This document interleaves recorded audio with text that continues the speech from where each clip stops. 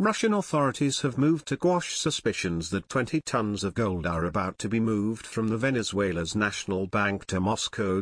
Allegations that a Russian jet which landed in Caracas was due to load an $840 million portion of the country's gold reserves surfaced early on Wednesday. Venezuela's opposition-controlled parliament, sidelined by the Maduro regime, said in a tweet that they received information from the Bank of Venezuela that a plane from Moscow arrived to Caracas to extract at least 20 tons of gold, 20% of the bank's holdings. We are demanding the bank to reveal details of what is happening. That gold does not belong to Calixto Ortega, head of the bank. It belongs to the Venezuelan people, the tweet read. Dmitry Peskov, Kremlin spokesman, said on Wednesday that he is not aware of any plans to bring gold to Moscow. Russia is prepared to help resolve the political situation in Venezuela, in any way possible, without interfering into the country's internal affairs, Mr. Peskov was quoted as saying by the RBC news outlet. On Monday, Russian newspaper Novaya Gazeta reported that an empty passenger plane departed from Moscow to Caracas.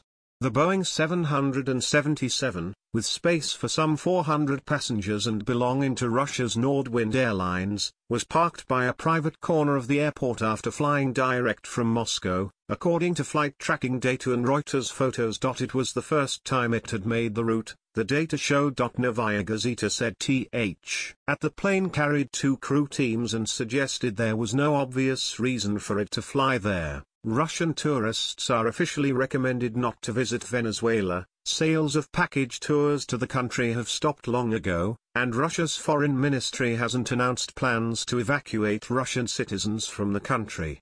Venezuelan social media was alive with theories, including that the place had brought mercenaries, or was there to escort Maduro into exile. Venezuela's finance minister Simon Zerpa claimed there were no Russian planes in the Caracas airport, despite the pictures. Responding to questions about the gold, Peskov urged journalists to be careful with different hoaxes.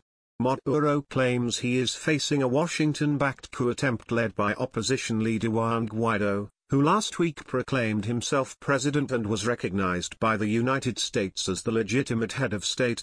Russia has accused U.S. President Donald Trump's administration of trying to usurp power in Venezuela and warned against any military intervention.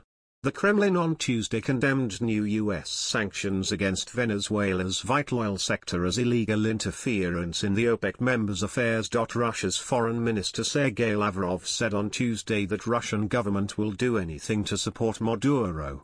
Guaido is currently petitioning the Bank of England to prevent Mr. Maduro getting his hands on $1.3 billion, PS $1 billion, in gold held in London vaults. Venezuela, which is struggling to